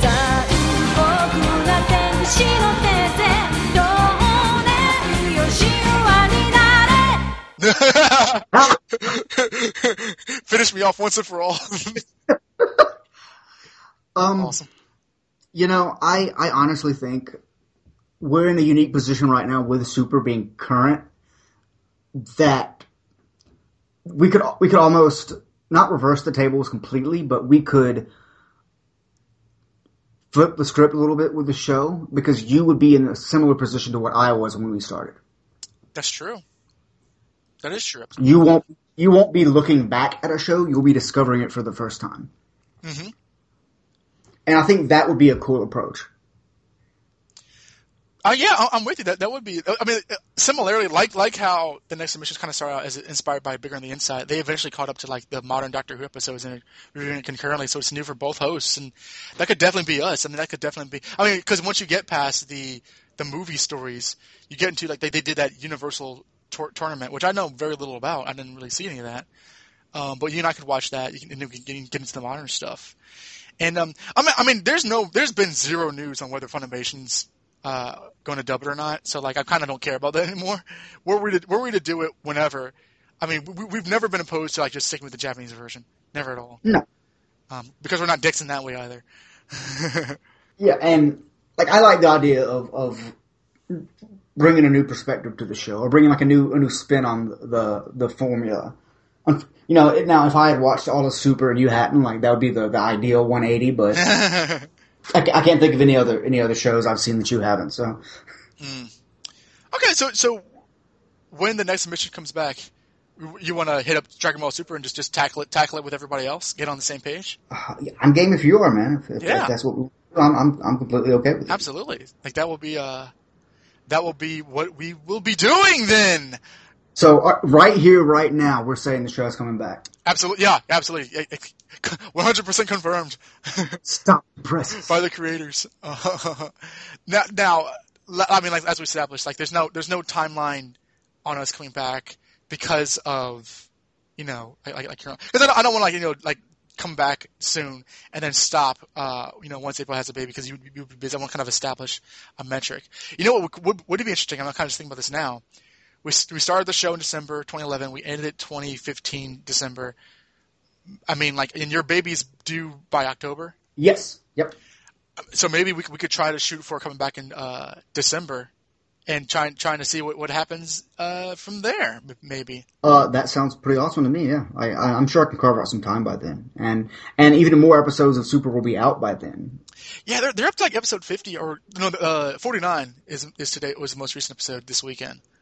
So there's a lot, and like I mean, I don't know if I want to do this just straight from the beginning because they're covering the old movies and stuff. I mean, we could definitely see the differences, but that still does not appeal to me. So I would think about how we would jump back into that, so we could try to figure it out from then. Well, we could. Are there any movies of Dragon Ball, the original? Yeah, there are 3 movies, and the differences between the Dragon Ball Z movies and the Dragon Ball movies kind of retell the story, like in a way where like the first one's about Goku meeting Bulma and Yamcha and Roshi, and the next one's about him and Krillin, and the third one's about him and Tien and Chaozu, and they kind of retell like the Red Ribbon arc, the Tai Pai arc. But we're not done in Dragon Ball content, so we could check. I've actually not seen the third Dragon Ball movie myself. So. What? Yeah, I've not. That's actually like the only thing I've not seen from Dragon Ball. Actually, I've not seen Path to Power either, but like that's a Dragon Ball GT kind of thing. But I mean, we could kind of do that if you like to. Well, I'm just thinking of content as far as since it's concurrent. Like we don't want to run out of episodes to watch on, but I think there is such content out there that we can pad the episodes. Mm-hmm. Similar. We did our movie specials. We could do movie specials on that. We could even go back and watch some episodes of the original show. I'm definitely not opposed to that. If we just want to like do an arc or something and then cover it briefly, as one episode. Yeah, I've been going back and forth in my mind, like Dragon Ball, Dragon Ball Super, Dragon Ball, Dragon Ball Super, and Dragon Ball Super is appealing because it's new to both of us. And Dragon Ball, I think Dragon Ball feels like more of a lengthy endeavor. But I know that there are people out there who want to give Dragon Ball the respect it deserves compared to what we gave DBZ. But I kind of want to do Dragon Ball in some ways, but I'm wondering how. I don't know if I would just want to do Next Dimension with Dragon Ball. Yeah, I don't think we'd have to necessarily do it. Give it the Next Dimension like treatment episode by episode. Right. But I think we could do like more broad strokes with it. We could crib from the guys that should just kind of read a volume at a time. I would love to hear your response to that because like the manga is like completely Toriyama distilled, broken down, laid bare. So I would love to hear your reaction to that. That'd be amazing. This sounds fantastic. So we're definitely doing Super, and we have designs to do Dragon Ball in some way along with it. Well, hey, there's a couple new games coming out also that we can speak about. Yeah, Xenoverse 2 was announced. Yeah, Xenoverse 2 is coming out, which, the first Xenoverse, I loved it, so I'm definitely going to be looking into getting the next. There's also that, I don't know, I think this is just for Japan at this point.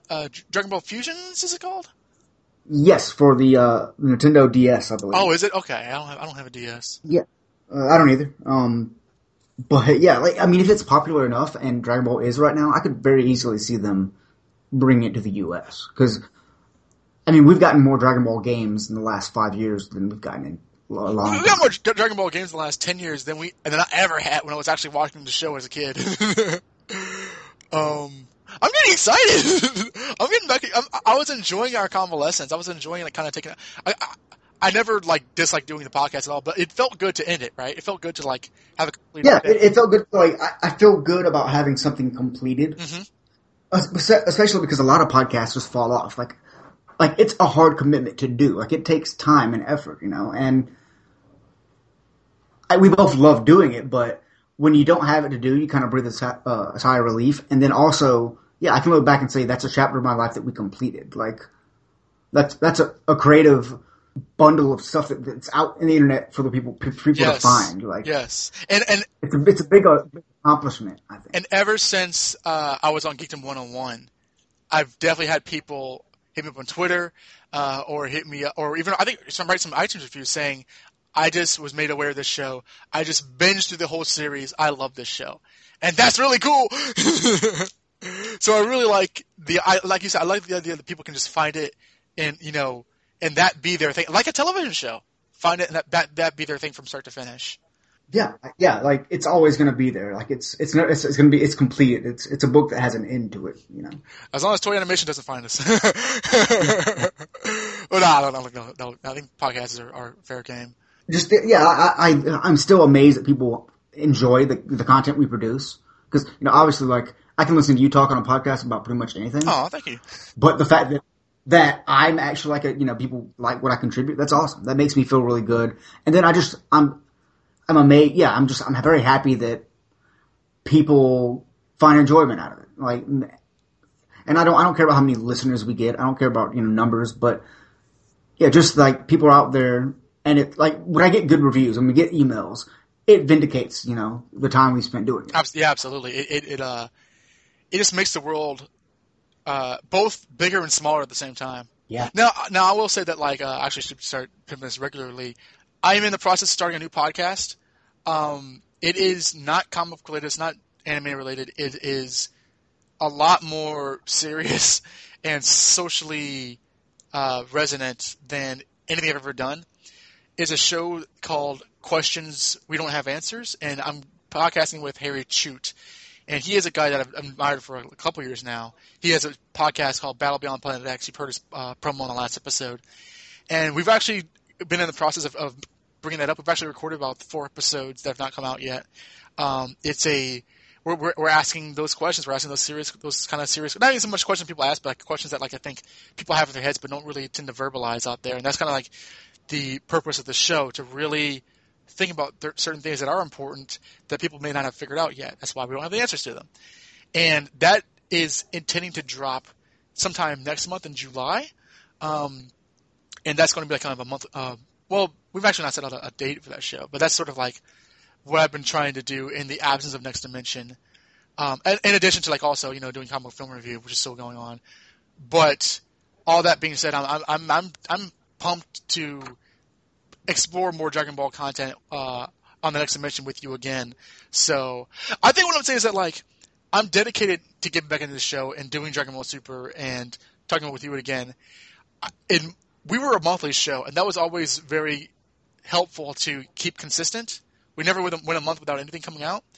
That might be trickier coming out month to month for the future, but that's not me saying, don't expect the show. That's me saying that like that's kind of providing context. But that being said, I'm down to do Next Dimension again, even in the face of the kind of new places we are in our lives. Me too. Definitely me too. I've got a lot going on, but also I'm in a lot more stable place. Mm-hmm. My wife supports me completely. She loves that I'm semi-creative. The monthly schedule may not always work out the best, but I think we'll both dedicate ourselves to getting it as much as we can. It's a lot more. It's even riskier, or it's even more sensitive this time around on both our ends. But hey, we've had challenges before and we've beat them all. Exactly. For 4 years somehow. Yes, hell yeah. This was fun. I enjoyed sitting down and granted, on both sides of the topic we kind of ranted, but we don't like to end on that. Just as there are rowdy fans out there are plenty of other people, and just people like Danny, people like what is her name, Uncanny Megan. She's a terrific cosplayer who loves Bulma and Vegeta.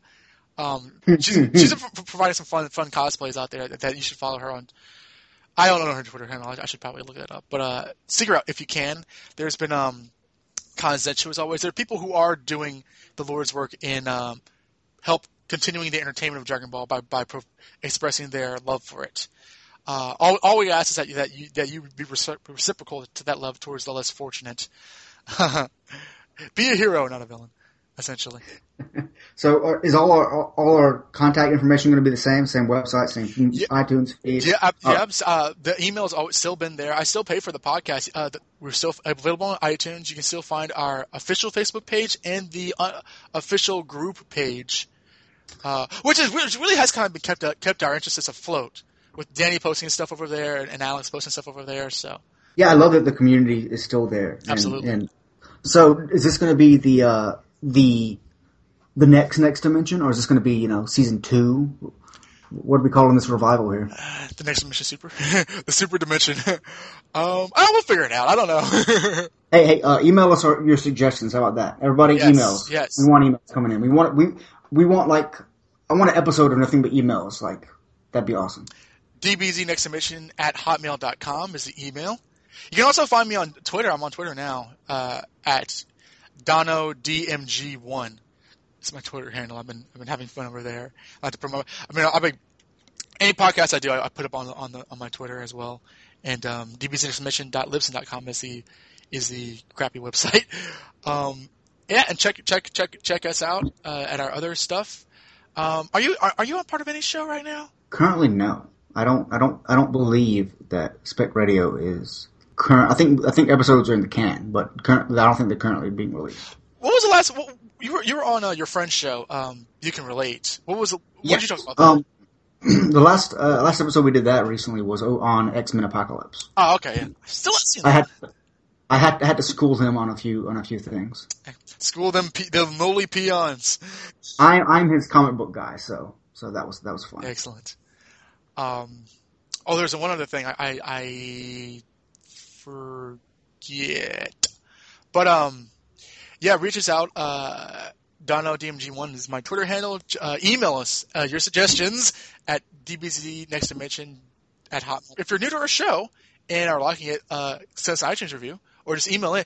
Honestly, if people are finding the show for the first time, feel free to email. You can still send us emails and we will respond one way or the other. Yes. Find our Facebook page, or the podcast Facebook page, the official group page. Check out the Comic Film Review, my other podcast I do with Chris and Stella.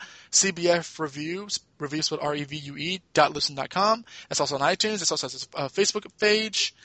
Be on the lookout for questions we don't have answers. That podcast is coming out.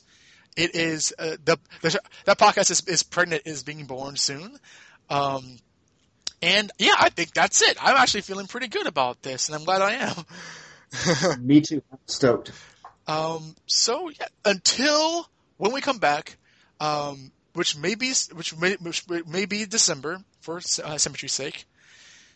Jesse, I've not asked you this for a while. Is there anything else you'd like to say? I'm going to go get into a hyperbolic time chamber, so I suggest you do the same. Sweet. Get ready. We're coming. Until the next version of the next dimension. Thank you very much for listening. Sayonara.